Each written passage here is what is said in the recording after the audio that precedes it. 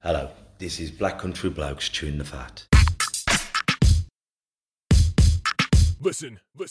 I've been hearing a lot lately about men don't talk, but in my experience, men do talk, just people aren't listening. So it's going to be me and a group of blokes discussing our struggles and victories through life. Warning, there may be some bad language, so apologies to all the moms, especially my own. Let's get going. Listen. This is Black Country Blokes chewing the fat. With me, Kev Dillon, Craig Pinches, Lee Cadman, Aaron Dew. And today we're joined by a very special guest, Marcus Leonard. Now Marcus works within the mental health in the Black Country. Now today what we want to do is give a bit of information about mental health and about sometimes how to get in touch with mental health. So a lot of times we're phoning these organisations when we're right at our brink, when we're going to the doctor when it's too late, or we're going to phone 999. So what I'd like today is for Marcus to give some information about other numbers that we can phone and different organisations that we can contact. So thank you first of all for coming on. Welcome. Thank you. So I look after IAT, which is Improved Access to Psychological Therapies. It's a national enterprise. It's part of the NHS. It's British. It's 2006. Two fellas, Professor David Clark. You're watching Jordan Peterson on YouTube, yeah? So we've got our own Jordan Peterson, and he's called David Clark, Professor David Clark. He came up with IAT with, I can't remember his names, two guys. The other one was a politician. And they realised that mental health in the country was getting out of hand. Yeah. You know, we were going from 20% and more and more and more, and it was instead of like 1 in 10, it was virtually everybody at some point. Yeah. And traditionally you'll have a clinical psychologist that you'll turn to at times like these, beyond your GP, and there just weren't enough of them, you know. So they said, what we're going to do, and so they organised this improved access. And what they did, they got people from the community, and there'd be people like hairdressers, women that worked on the checkouts, barmaids, people that you'd go to and talk to anyway, and they brought them into an organisation. So they were the front door, and then a clinical psychologist would sit at the back. They would talk to lots of people, and they'd be watching from the back and pointing everyone in the right direction. Right, they're a bit more serious, they need to go there, they're not so bad, send them to the GP for medication, and we'd get through a lot of people fast. This is from 2006 when it started. That recent? Yeah. Not the Levison inquiry. I should have done this, shouldn't I? I'm sorry. Oh, don't let the truth get in the way of a good story. Yeah. So since then, IAT has become the most successful psychological strategy the world has ever seen. Brilliant.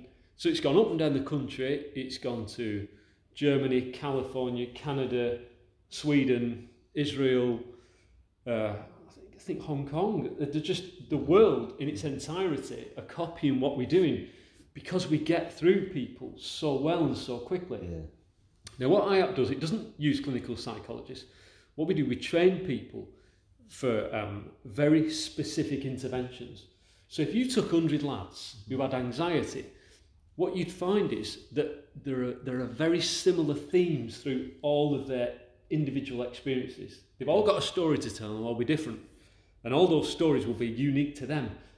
I think we found that ourselves, haven't we, talking to each other? That although our experiences are different, actually the outcomes of those and the treatment can be the same. Yeah, so we run groups and for that reason, because the stories will be punctuated by the same physical sensations, changes in thinking, you know, beliefs about uncertainty, and all these things will start to turn for those people. And we know this because one of the things IAP does, we ask people to fill forms in every time we see them and check how they're doing on scales.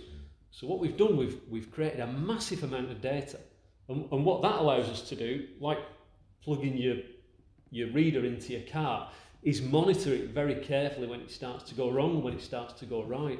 So we know to get people better, quicker. Mm-hmm. So we've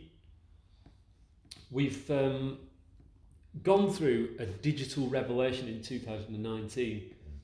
Jumping the gun a bit there. We've got, in Dudley and Walsall, I'll tell you about what we've got here.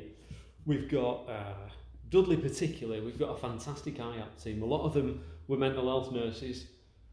They're all very skilled in delivering the most common anxiety and disorders.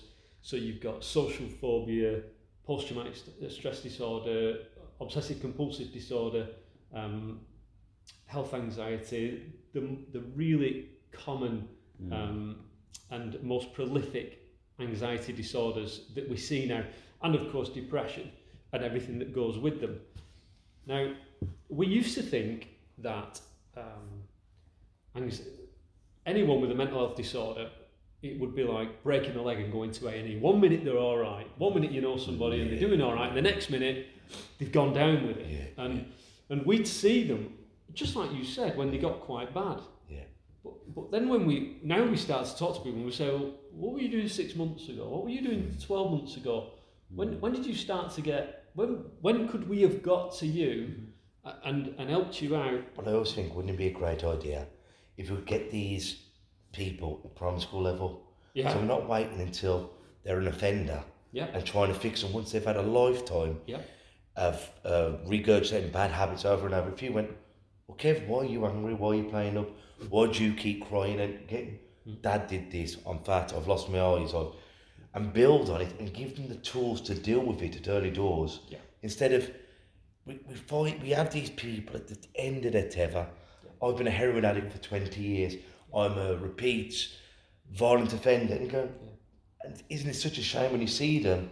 You can just keep trying to plaster over the cracks instead of laying the brickwork right in the first time. You're absolutely right. We've got to get to young families and children and not just help the people who've got the disorders now, but stop this from happening. There's a great thing to look up on the internet. It's called the Adverse Childhood Events, and we call it an ACE scale.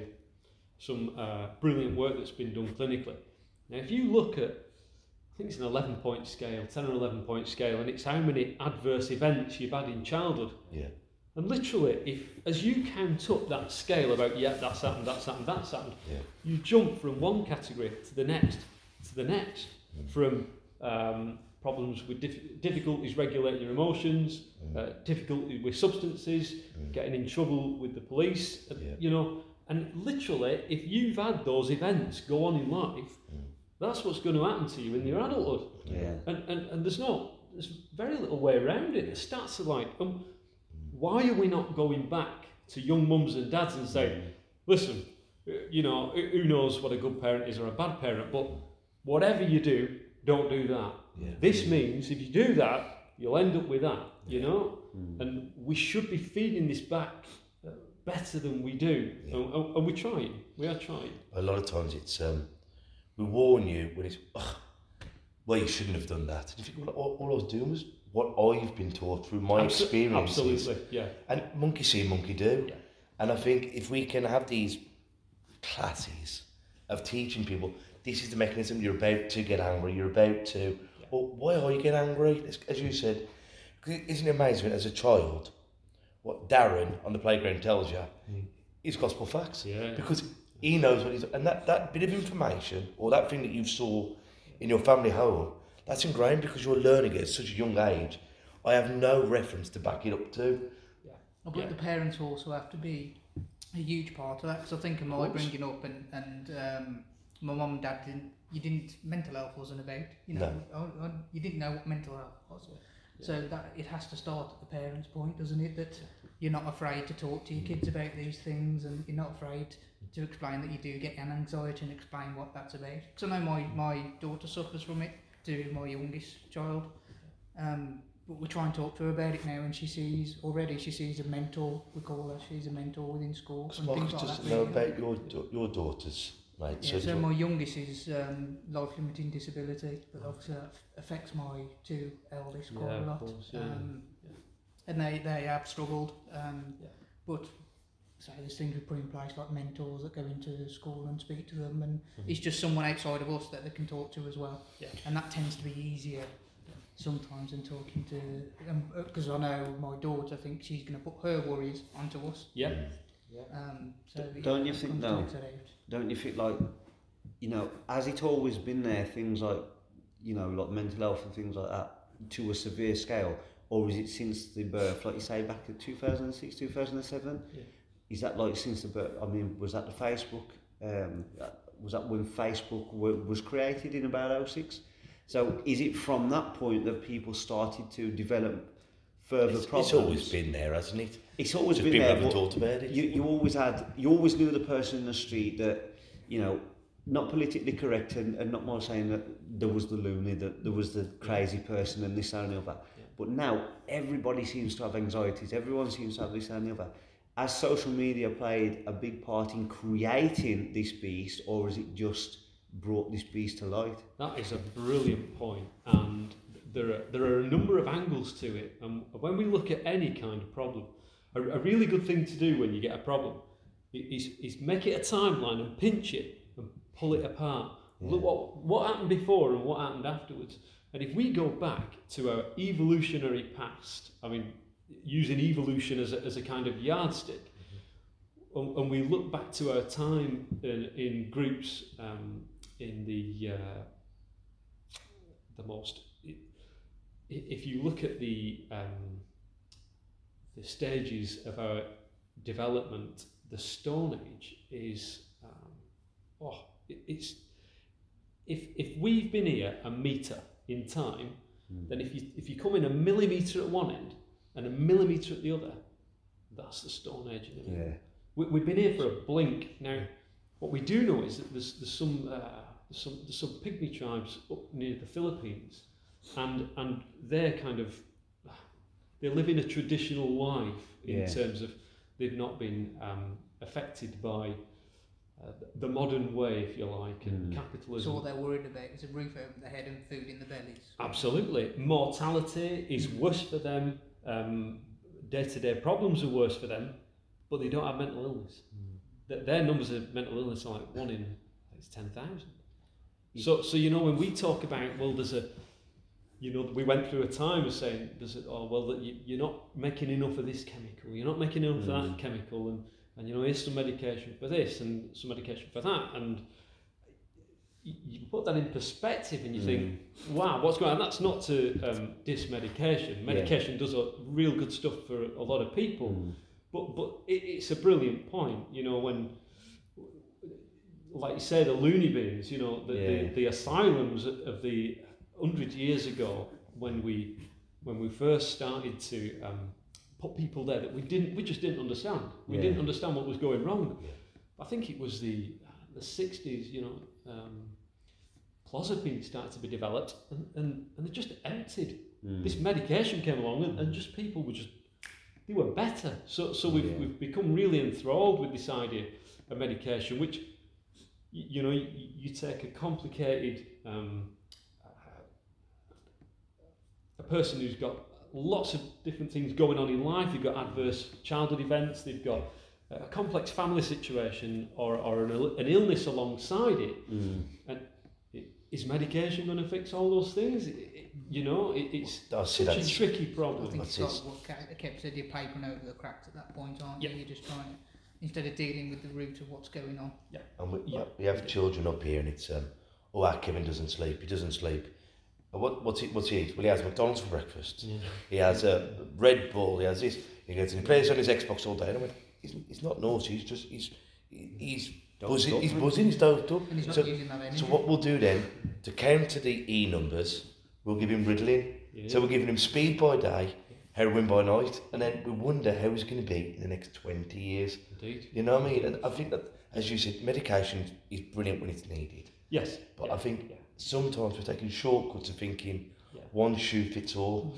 Have this instead of sitting down talking about the problem. Yeah. Sorry to interrupt there. I'm just thinking, how do you change that problem though? So it's all well and good, we can establish that a lot of it comes from our parents, for example. And that's not a slight on anyone's parents. We do the best that they know. Absolutely. All the time. But a lot of our environment and the way we see the world from our perspective, every single one of us here, is from the stuff that our parents tell us, the people around us, the school, everything. So we've constructed this just based on our perspective.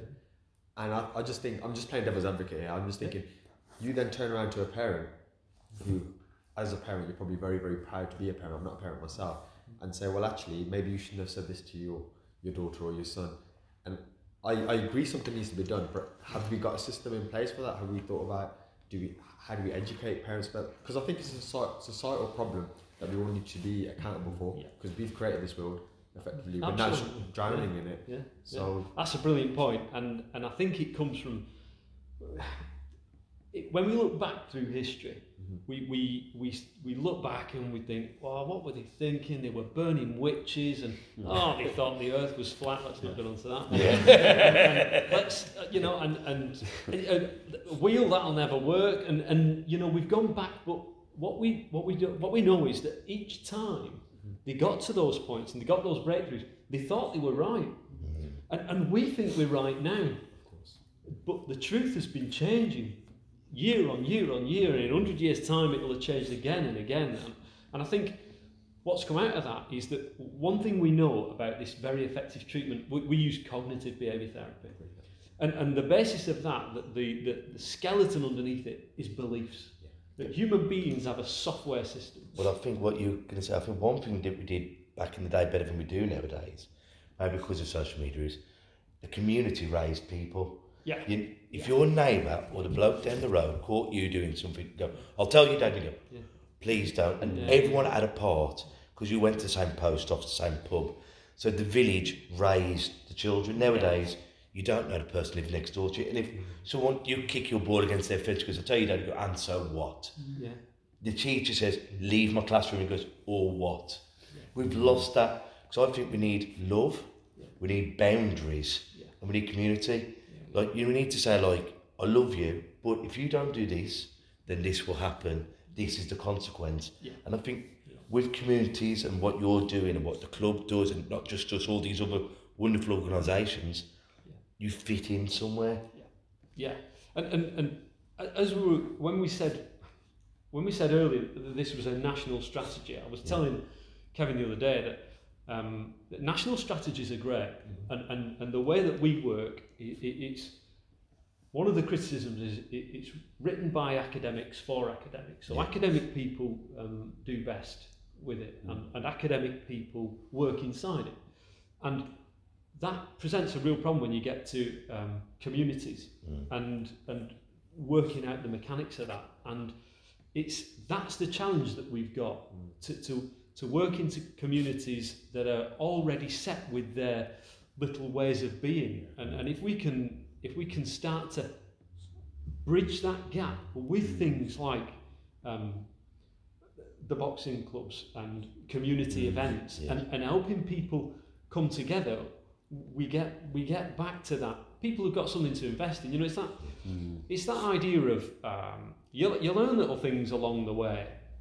And I don't know whether you're partial to a bit of littering, but if you imagine that, I mean, some people do, some people don't. And if you're one of these people that just asks to throw something in the bin, you wouldn't dream of doing it. Now, if you imagine that we're sat in a lovely park, a lovely park, and we've got a packet of crisps and a couple of, and some cans, and you wouldn't dream of just going, chuck it all. You'd be off to the bin and you'd chuck it, give me yours, I'll chuck it away, let's keep it all clean.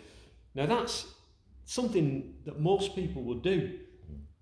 But if we're all sat in a park and it's this deep in crisp packets and cans, you'd go, and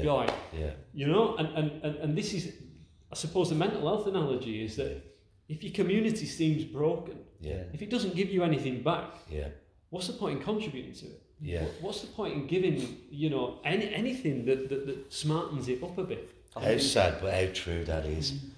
See, I think with that, I think that's one thing that drives me crazy, is because I'd feel the urge. I mean, I don't like literally using that analogy anyway, but I'd feel the urge to want to, tidy that up, and it'd drive me crazy at the fact other people are living in the slum of it. You know what I mean? So I see people throwing the fag ends out the window. I see one the other day, and crisp packets and whatever else, and I constantly say to my partner, these are the same people that will be smoking a fag, drinking a beer, or whatever they're doing, shithole we live in and this and the other. And you think, but you've just threw your fag on the floor. This is the shithole you're creating, and then you're moaning about it. And that's what drives me crazy, is when you think there's a problem there, why don't you try and fix it instead of moaning about it? But I think that's the message underneath, that it doesn't give them anything back. It's a bad relationship. Yeah, it's a shithole, not because there's stuff on the floor, because it doesn't give them anything back. And I think we've got to look at that. And going back to your point, you know, I think rules, you said something about it as well. Rules are the things that we see people come with. I used to, you're going to get me out, you'll never shut me up. I used to run an anger management group, and it was awesome. It was absolutely brilliant. And what I learned there was that people can take rules way too seriously. So we had a lad in, and he was a veteran, and we kind of all sat in we'd start off in a horseshoe, and then over the weeks we'd kind of close it into a circle, and it was a real special place to be. I was very privileged to be part of it at the time that I was. And this lad came in. He was a bit of a chubby lad, but he had a shirt on, and he didn't quite fit in, and it was a deprived area. He was a little bit well cut, you know, and he was quiet, and people were kind of wondering, you know, he didn't really say much. Somebody said to him, "So what's your story, mate?" And he said, "Well," said, he was ex-military. We got out of him at some point, and he too lived by rules. And there was he lived on a small street, a dead end, and the girl across the road lived with her parents, and the lad, a boyfriend, had a car, and he'd zoom up and down the street, and he had young kids, this lad, and he said to this lad, "Listen, you know, I understand you like to get your foot down, but this is my kids play here. This is a small street. You know, take it easy. You never know you don't see the kid that you run over, you know." And this lad carried on. So he and I'm not condoning this, by the way, but he said, much to the delight of the rest of the group, who felt really kind of, we call virtuous anger. You know, it's quite from retribution and what have you. So he said to this lad, "If I catch you driving down this street again, we've done the nice talk. If I catch you driving down here too fast again, I'm going to rip you out of that car, and I'm going to wrap one of them windscreen wipers round your neck." And he walked away. And of course, what did that lad do? A couple of days later, so he pulled him out of his car, he broke his window, he pulled him out of his car, he pulled the windscreen wiper off, and he wrapped it round his neck. And he left him where he was, and he went back in his house. These frantic bangs on the door a few minutes later, and it's this girl's dad. And he's like, "You better come out and sort this out. This lad's going purple. We can't get it off his neck." So he ran back, and they really struggled to get this thing off his, you know, the thick arm at the bottom. But he'd done it in temper. So they got this thing off his neck, and that was that. And everyone was like, "Yeah, well, it served him, and that taught him, didn't it? He wouldn't do that again."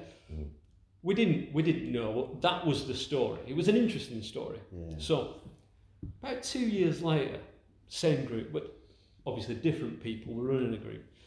And there's a young lad there, and he isn't saying much, and like I say, completely different people. And somebody said, "What's your story, mate?" And he said, "Well, I got done for carrying a knife in my car." And they were like, "Oh, right, that's quite serious, you know." And he's like, "Yeah, but I got attacked." So he's like, "All right, well, you know, what good do you think carrying a knife will do?" "Well, I won't get attacked again, will I?" They're like, "Well, what happened?" He said, "Well, some guy pulled me out of my car and wrapped it in." No way. Yeah. So I was like, "Oh."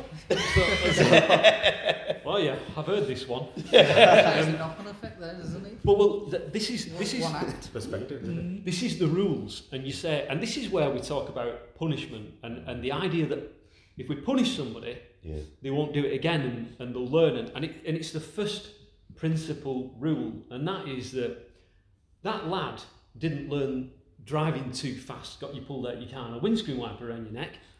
If you're going to do it, be weaponised. And what he learned was power wins. Yeah. Okay.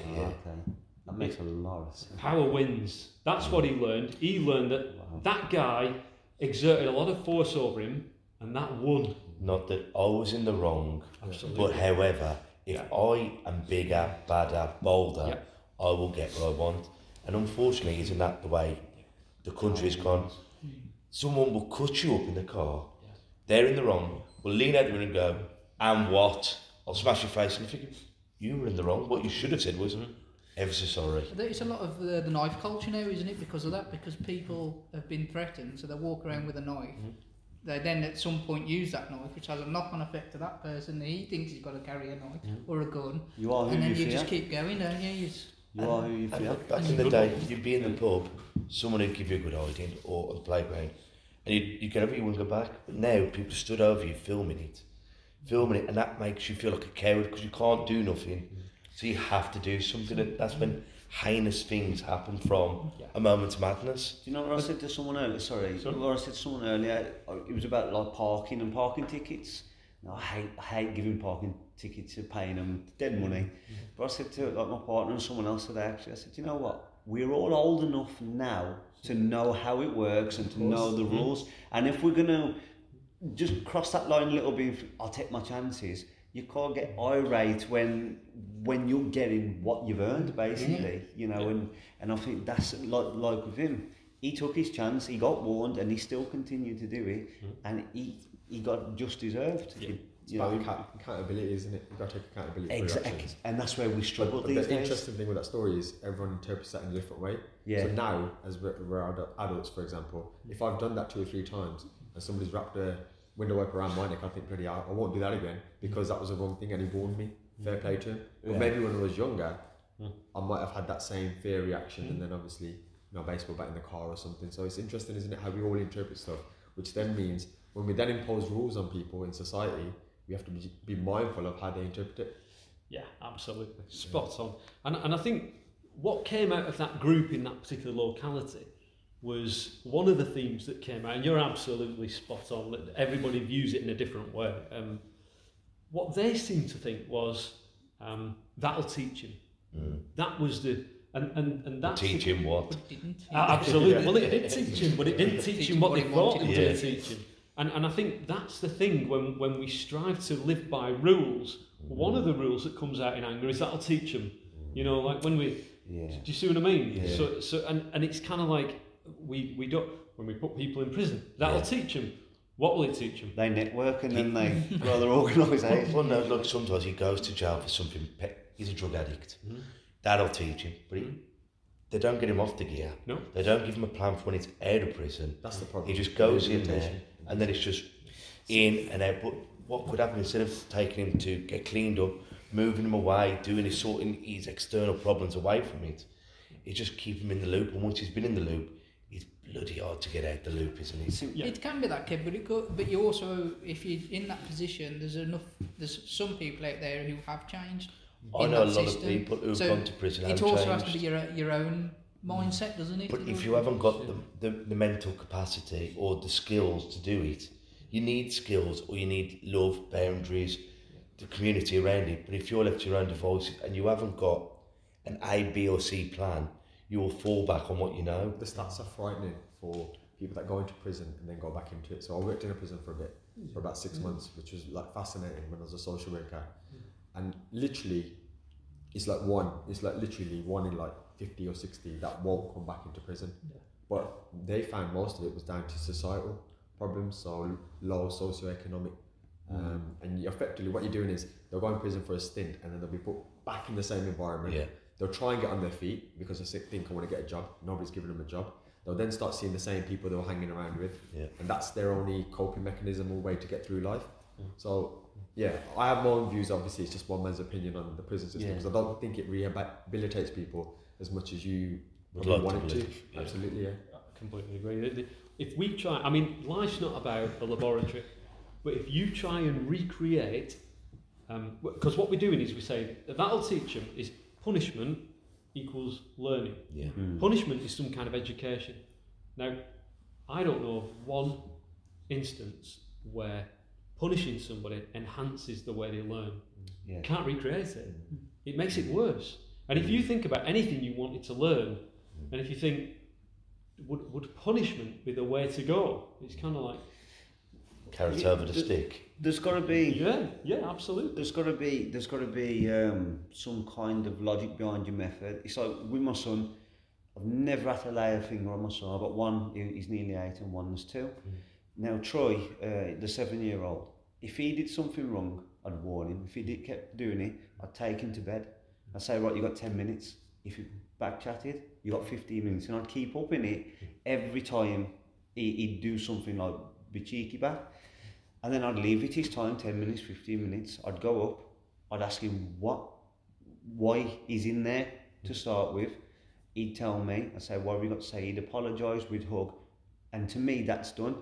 And he's not been to bed for quite a while. So in the first few years, I did that. Now, if I'd have just belted him, sent him to bed with no logic behind my method, then, by far, the perfect parenting doesn't exist.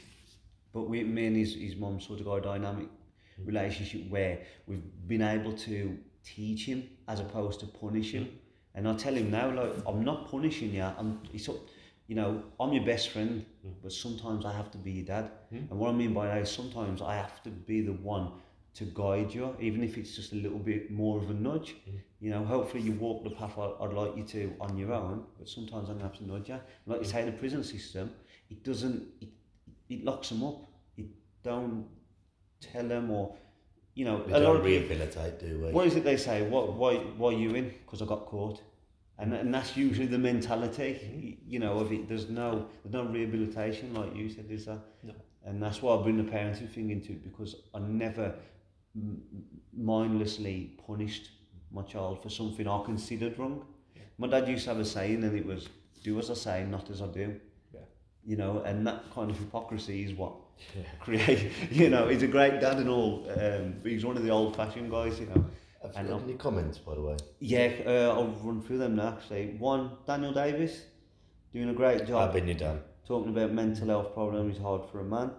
Ian Hines, hello gents, great work. I've been your age. Stephen Ansell, you may be able to answer this one. Evening gents, great to see you all in again. Well done on the radio.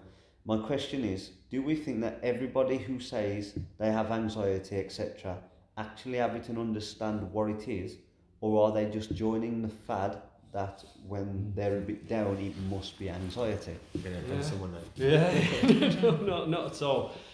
I've done a bit of work in prisons. And, it's fascinating, isn't it? Yeah, it is.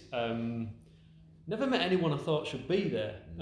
I worked in a prison on an island out off the coast of France, and there's a young girl in there, and it was my job to go in and do what I could, and she was, something wasn't tallying up. She's only young, she's about 18, 19, and I soon found that I was talking to her about being upset and being anxious, and she'd always give me a puzzled look, and I'd be like, there seems to be something going on there. When I say anxious, you seem to be... She's like, well, no, I mean upset. And I was like, well, what do I mean when I mean anxious? Well, she said, well, it's the same thing, isn't it? I was like, is it? She said, yeah, it's the same word for the same thing. And I think everybody's got a different version of what anxious is for them. And it's a good point. And of course, there are people that need to hang the coat on something that's happening for them and give it a label. And I think that anxiety is prolific in today's society. It is, everyone will experience it. That as soon as you get that flush and you feel that feeling in your chest, that's anxiety. Whether it's the centre of your problems and whether your problems come centre around it, or whether it is a consequence of them, it is a big topic. We don't want people to feel that they can't mention it, or they're jumping on a bandwagon. And I think a really good question, a very tricky one. But then, because I always said, I've lived my whole life on nerves. Nerves have pushed me into doing stuff, whereas anxiety and panic attacks have held me back sometimes. Like if I've got to jump in the boxing ring, I'm thinking, there's a high chance he's going to smack me in the face. Or if I do this, that's the nerves. But I think when you have them anxiety attacks, it's not, I've got an exam tomorrow, I'm a bit worried. It's that, I can't get out of this house. I feel like I'm going to have a stroke. And I think that's the difference of it. And I think sometimes it's become a throwaway comment. Yes. Like me, I'm rich being blind, I can't see this, so I've got 7%. But then someone with glasses will go, if I take these off, I'm blind. I go, no, you've got bad eyes. But it's just become a new throwaway thing. Yes. I think one of the things that people get exasperated about with a partner or with a friend who says they're anxious, one of the big deals with anxiety is avoidance. Yeah. And it's one of the difficult things that when we started to measure anxiety early on, we didn't measure avoidance. So when people were avoidant, and if you're anxious about, I don't know, balloons, and you never see it, well, you're not anxious, but you only need to see one and you are. Yeah. So if you just get good at dodging them and staying out the way, is that, have you still got anxiety or what?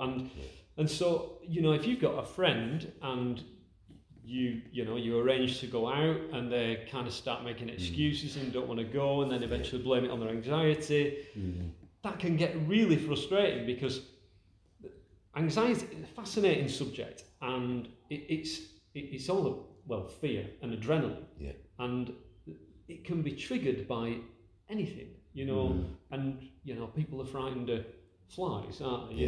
And there's a fly in the kitchen, and you've got people screaming and running for their lives, and you're 50 times bigger, and it's never going to hurt you. Yeah. But that infuriates them more, because to them it's petrifying. It's petrifying, and one of the things we do in I'm jumping the gun, but I think it can be very frustrating to be around people with anxiety, because they become a little bit unpredictable. I've got two questions actually. One is, with anxiety, if you see someone and they're constantly posting selfies and them out clubbing or pubbing and I'm very active, say, on the social medias, but then they claim to have anxiety. Is it still possible they've got anxiety? Because I know there's a lot of misconceptions there where they think, well, you're posting loads of pictures of you smiling and laughing and that, you don't suffer anxiety, you're a bandwagon jumper. Very good point.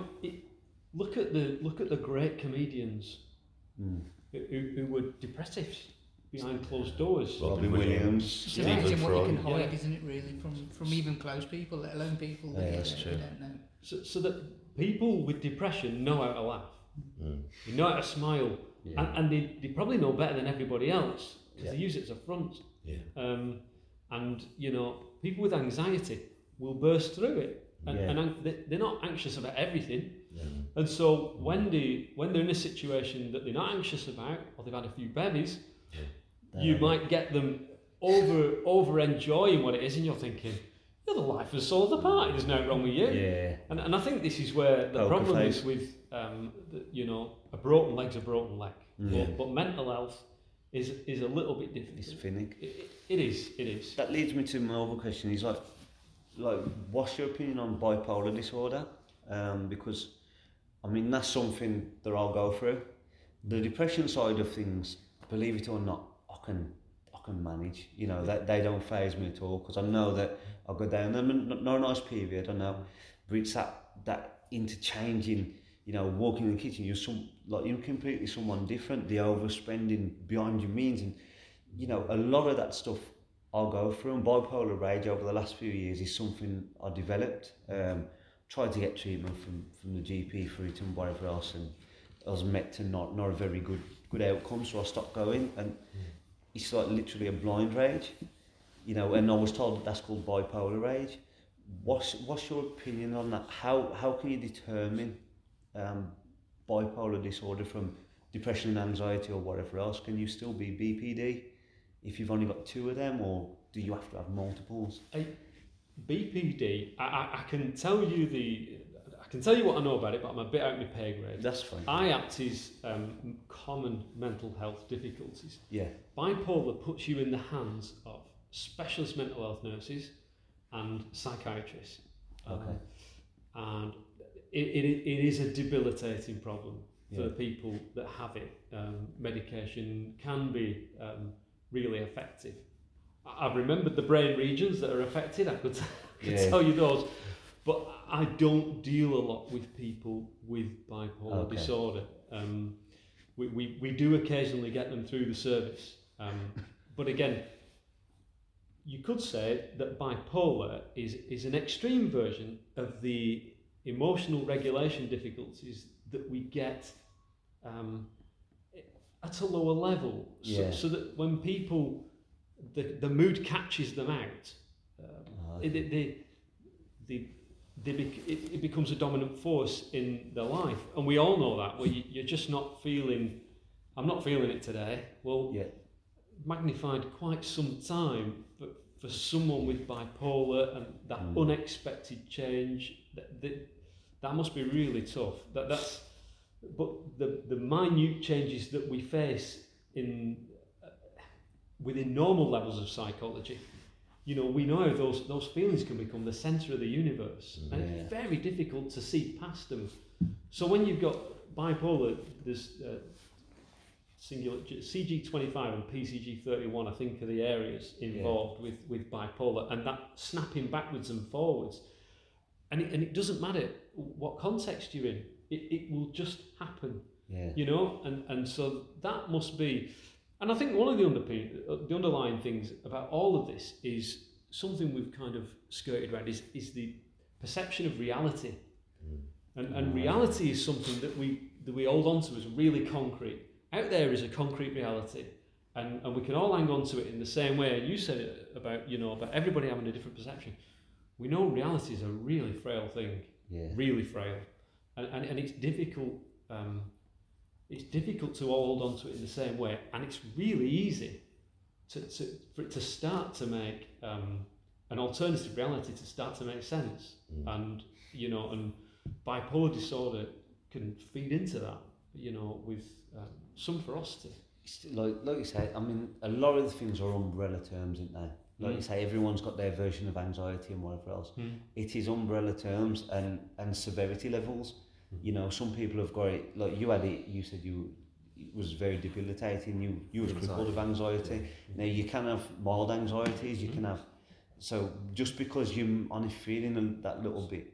I mean, I've started to feel like I had a music networking event last week, and I didn't want to go, and all day and for a couple of days I felt something in my stomach. I thought, I really don't want to go, and I ended up going, and I was okay.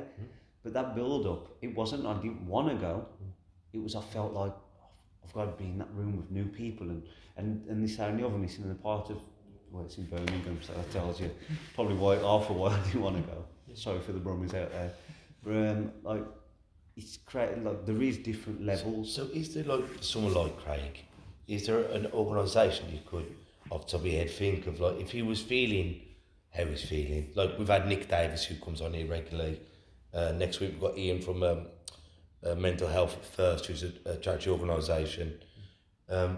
Is there telephone numbers or websites you can give out there? Like, sometimes we go to the GP, and it's just, well, unless you've got a broke leg or a cold, I ain't really got a clue to do with you. You know what, Kev, I went to the GP this time last year, and he put me on the very same second, sent me straight to the mental health nurse, who got me signed into treatment that day. Depends on what GP though, doesn't it? Oh, definitely. But I think there is a lot of good work going on with regards to it as well. Is there any numbers off the top of your hand? Yeah, absolutely. Well, I know we've got people around the country, so not just in the locality. So if you go on, every listener in the UK that you've got, if they type in IAPT into Google, they've got a local unit, and what they do is they will give you, in ascending severity, they will give you a treatment that matches the condition that you've got. If it's too severe and it's things like bipolar that's not manageable or currently under control, they will pass you on to the services that are appropriate, and they're focused on your mental health. We need to do a complete session on anxiety, because that case in point that you said there, that feeling in your stomach, that's common to everybody, and with anxiety, and you'll know that as well. And that's not about bipolar. That's about your stomach, and there are it's that interpretation of that sensation. Yeah. A person who hasn't got debilitating anxiety in that area will interpret that sensation as excitement. Okay. I've heard that. Yeah. But a person who's going into a situation that they're frightened of will interpret it as this is doom. It's the same sensation, different perspective. It's exactly, it's adrenaline.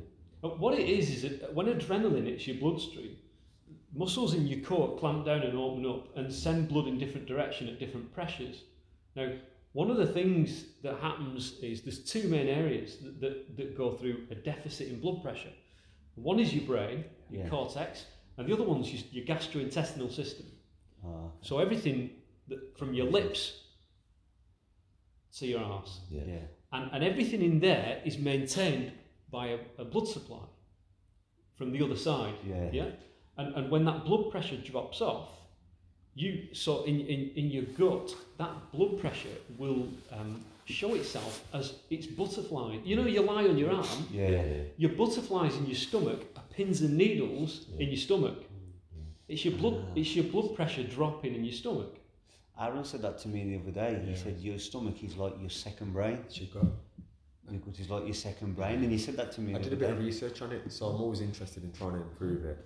So one of the ways is through health, and my diet's quite flexible in terms of I eat healthy for half the day, but because I lose weight, because I'm always active, the rest of the day I'm just eating willy-nilly basically. Oh, no one likes him, do they? I'm going to eat what I want and I'm still good looking. What I found through the research was that it was affecting my gut microbiome because I'm eating a lot of processed foods, for example, like bags of crisps, chocolates and that sort of stuff. And what that does is then obviously decrease the blood flow to your brain, and mental illness is effectively something ill with your brain. And the ways to obviously reduce that is obviously to have better stuff. So you're not disturbing the gut bacteria that's already there, which obviously sends signals to your brain. So what I'm doing is I'm not only disturbing it, then I'm affecting the blood flow to my brain. I know it's all a bit scientific, I'm trying to get more into it, but then effectively then my anxiety is a lot worse. So I recognise now, if my diet's not right, even like before I'm going out to see my friends and stuff, I can pick it up, I'm like, I shouldn't have eaten that. And it's gone that particular with myself because I get a bit of IBS as well. Whereas when I eat better foods, I'm so much better for it. And another one is, and this isn't like a slant on anyone, but just to lose weight, because apparently the more overweight you are, you actually decrease the blood flow to your brain as well. So these are just little tips that will just put the odds in your favour basically, if you can just decrease them ever so slightly. But it's helped me massively. How we have got one question off Nick. If Nick don't mind, I'll get to in a minute. But like he's on about food, Aaron's on about food.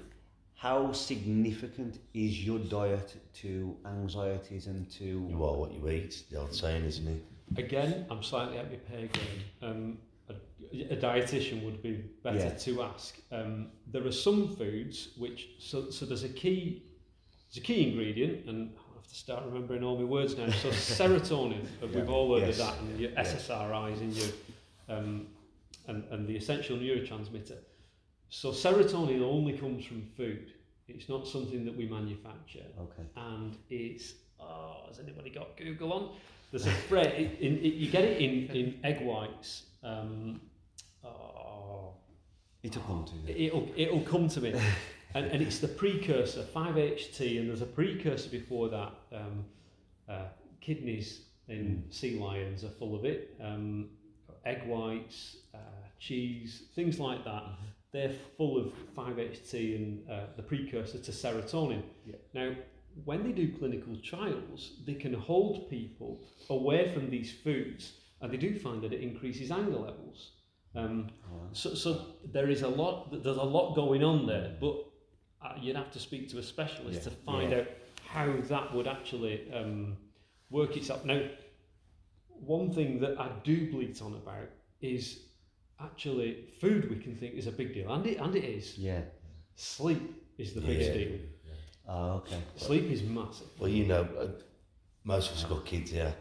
When you've had a good night's sleep, you can face the world. When your kid has kept you up for 4 nights on the spin, you're praying to God. You've got 30 minutes sleep between you and your missus, and she's going, I'm tired. She goes, how bloody dare you say I'm tired? You go, we can both be tired. We're a team.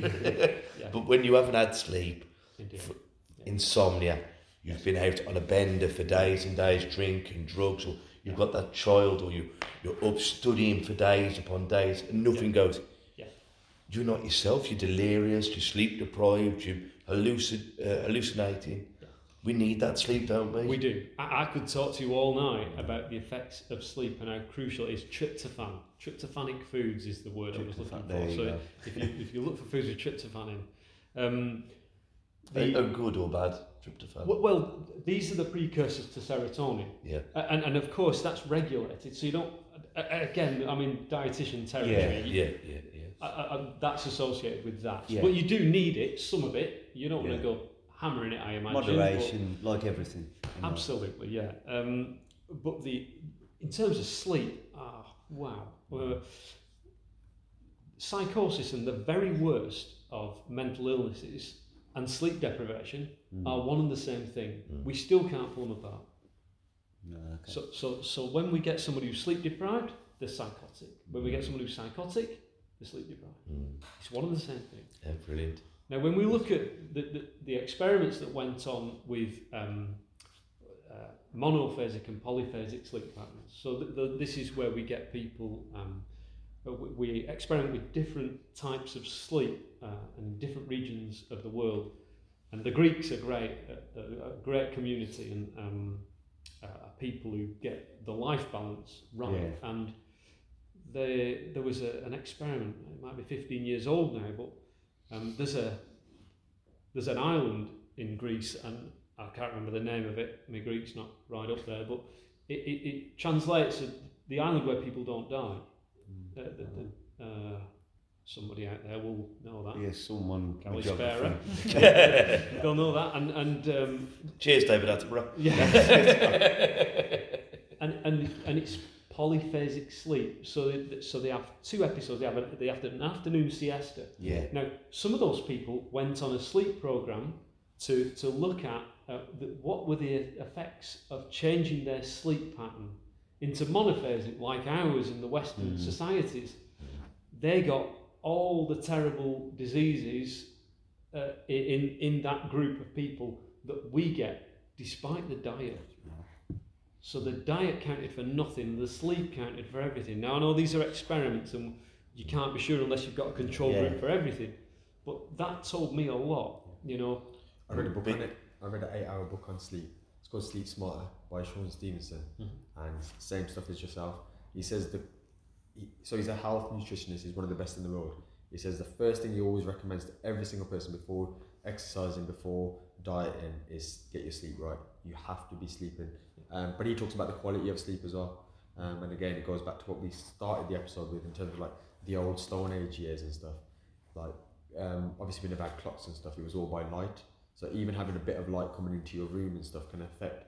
You've got cells on your skin that you're still not sleeping right. So if you've got a bit of light, like I'm just trying to think in a room, like a lamp, that sort of stuff, you're actually not resting, your body's not at full rest. So like me and the missus, because I get fascinated by this stuff, and I had blackout blinds and everything, and there's certain plants and stuff you can bring into it. So if anyone's interested in it, obviously, for a few hours you can enhance your life moving forward. But how simple is it? Back in the day we had an alarm clock to wake us up. Now we have the phone, but I never have my phone in anyway, because you're lying there, you can't sleep, bleep, I'll check it. I'll check it. So your bed is for whatnot and for sleep, but it's snoring. Right, Mum? From up north, good clean living lad, me. But isn't it funny? I mean, someone who can't, I sleep better now than I ever have, but them days where your head's going over. Your bed and your mattress is the only thing to not come with instructions. So all you've got to do is lie there and go to sleep, and then you lie there thinking, I've got to be up in an hour, 50 minutes. To be fair, I struggle with sleep, even if it's black in the room. Like I close my eyes, and it's like, even now when I close, it's like there's a light still on, and a lot of things normally run through your head, and I struggle with sleeping. And I always said I hate sleeping because I like to be productive, I like to be doing stuff, and I know it's a requirement and you need it. But even if I close my eyes, it drives me crazy. It's like there's a light still on the inside of my eyes, even if the room's black, which I suffer with a lot. Yeah, one of the things that I would like to remind people is that you are the product of 300 million years worth of evolution, given the right conditions, you'll sleep. The amount of people that we see, sleep disorder clinics have a lot of people go through. People with genetic sleep problems are few and far between. Take it as read, again, out my pay grade, but take it as read that you, given the right conditions, you'll sleep. And it's absolutely, as you say, light, temperature. Adenosine is a hormone that we produce all day, that when it builds up to a point, when we've got enough, we'll sleep. And the other one, what did I say? Light, temperature, adenosine, stress. Now, if and this is where anxiety and treatment for anxiety in IAPS is so useful, is if you can deal with your anxious thoughts in a way that doesn't start a physical reaction, that will help you sleep, where you can relax. And that's the key. So what we might be talking about, like that other guy who said, what are we talking about with anxiety? What does it mean? It could mean sleep. Because somebody who's stressed all day won't sleep. Now, when you get up in the morning, if you've not had enough REM sleep, rapid eye movement sleep, then one of the first regions of your brain to suffer is emotional recognition in other people. So imagine for the day you couldn't pick up in other people's faces what emotion was going on for them. That would be a bad day. Because you'd be walking into people who were giving you the not right now, or I'll throw something at you.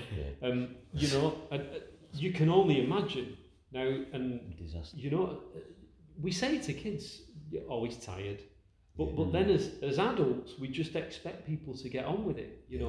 That's true. If you've been asleep for 19 hours, you're over the drink drive limit in terms of attention and ability to react to things on the road. Wow. 19 hours. So if you've been asleep for 19 hours? No, if you've been awake for 19 hours, sorry. Really? I was going to say, if you slept for 19 hours, you're a teenager. It's the equivalent of being over the drink drive limit. Well, it's 19 hours. You can think that I've had a hard day in the office, and then, I don't know, me and the missus are watching Games of Thrones, and you're just having a bit of quality time after your 10 hours at work. But excuse me, can we come back to Nick's question, please? Yeah, Nick says... Nick Davis, Ben Jones. Yeah, Nick Davis. Hello, Nick. If he is, I'm assuming you, Marcus. If you're bringing innovation to IAPT, can we have rapid PTSD and trauma treatments included, like the blast technique? Now, I mentioned Nick Davis to you before. Good friend, he comes on here a lot, and I told you about Nick Davis. I was attacked by a Staffordshire Bull Terrier, and he had PTSD, but I didn't know what that was at the time. I just thought I was panicking all the time, and he did wonders for me. But maybe one of the days we could get you together and have a nice chat. Absolutely, yeah. We that's a really good point. PTSD used to be something that we thought was, something that Evel Knievel had when it all went wrong for him and came out staggering about with smoke all over him. We know that people can get PTSD now. We know veterans come back with PTSD. We know people who come out of car accidents have PTSD. Anyone who's relationships. Absolutely, yeah. Anyone who's felt that their life's in danger. And one thing we do in IAPT is, of course, we are an NHS body, so we take evidence-based practice straight out the laboratories, the universities, everyone who's looking round at the latest technique that's useful, and we focus it back into the community the best way that we can. We in terms of innovation, we only use things that have got an evidence base behind them, so that we can say the last 1,000 people that went through, these were the effects. We get a bell curve off that, and we can look at the most of people. So we only use what we call safe techniques. There's not to say that there aren't lots of techniques out there, but those are the ones we use. And one thing I was talking to Kev about is that once so long ago there was a conference in Ireland on either IAPS or PTSD, and one of the best things is boxing. Boxing for PTSD. Now we've got EMDR is a situation where we stimulate the hemispheres one after the other, and this stuff really works. It's phenomenal stuff. I was working down south, working one day in a big GP surgery, and I got there early, and there was a baby crying outside. Fully qualified granddad, by the way, granddad. and this baby was crying and screaming, and I've worked in what we call CAMS, children and adolescents. Yeah. So I've been on the courses to use EMDR with both adults and children, and this mum had turned up early to wait for the midwife who was working next door. My missus is a midwife as well, so we talk sometimes. But there's nothing on the telly. Yeah, that's the one, yeah. She was on the telly last night, actually. Oh, shit. 5-star, the 9 o'clock, the Preston Royal Infirmary. Yeah. Anyway, so this woman was there with the baby, and she couldn't stop this baby crying. So I said, put her over your shoulder, and I tapped the bottom of the soles of her feet. She stopped crying. Oh, bloody hell. I wish we'd had New Year when Chatham was like that. This woman, because she couldn't see what I was doing, I said, just hold your arm out and put her feet out, and I just tapped them, and this woman went, what have you done? Yeah. I was like, it's something we do, and she's like, can we do it? No, you can't do it all the time, and it's processing things. When we switch one side of the brain on and the other side off, and then the other side on, the other side off, and what it does, it mimics very carefully REM sleep. Yeah. This is what happens in REM sleep. Your eyes dart about. Yeah. So is this the method? Nick will be able to tell us more. Is this the method behind the blast technique then? Well, the blast technique is a step on from this. But without Nick here, I won't talk about it, but I'd love to maybe get you both on one day so we can talk about it. But gang, we've been on now for an hour. Oh my God. So what we always like to do is if you've got any quotes or somebody you've had through life and you think it could help a young Marcus, or have you got something or an organisation or something you'd like to give back to everyone? Right. Well, one thing you said was about how can people get help in the community. People help? Sorry. And one of the kind of points we went to earlier, and do kick me if I start rolling on again, is that, we talked about mental health being like a broken leg, and suddenly realising that you get up with it one morning and you've got it. We know it's not like that. We know that people, like a swimming pool, we use that analogy, that we pull people out the deep end, and we concentrate on pulling them out the deep end, and if you a little bit like an emergency service would, what we know is they've been in the shallow end for 12 months, splashing about and making some bad decisions, and you go down that slope and suddenly you're out your depth. If you're splashing about in the shallow end, don't wait for it to get worse. Get onto IAPT, go on Google, look at IAPT, get onto your local service, and you can refer yourself in. You can do it over the internet, or you can ring them up and talk to them. And go on, and you'll usually get an assessment within 72 hours, which will tell you what you need. They might say, no, listen, this is a phase you're going through, you'll be okay, or we can offer you this, or we can offer you that, or we've got another service that might be better for you, this, that and the other. So I would urge anyone, don't wait for this to get to a point where you think it's bad enough to get in touch. That's brilliant. Go on and refer yourself in. In terms of quotes, you have to try and practice what you preach, don't you? But with these people around you that look angry, that are a pain in the arse, that are road raging, be as kind as you can. They're having a bad day, and it could be you. And punish them, and punishing them for having a bad day, it's like petrol on the fire. Give them a wide berth. Be as kind as you can. That's my a little bit of advice. I need reminding, though. Well, thank you for having me. No, thank you very much. Yeah, jolly good. Thank you. Yeah, gang. Thank you to everyone that commented. Yeah, thank you for everyone. So until next week, gang. Ta-ra a bit. Listen. And that's a wrap for another show. But if there are any comments or messages that you would like us to read out for our next podcast, please be in touch. There are also lots of different organisations at the bottom of this page, and hopefully they can help you or someone you care about. Please share this to spread the word. Until we talk next time, ta-ra a bit. Listen.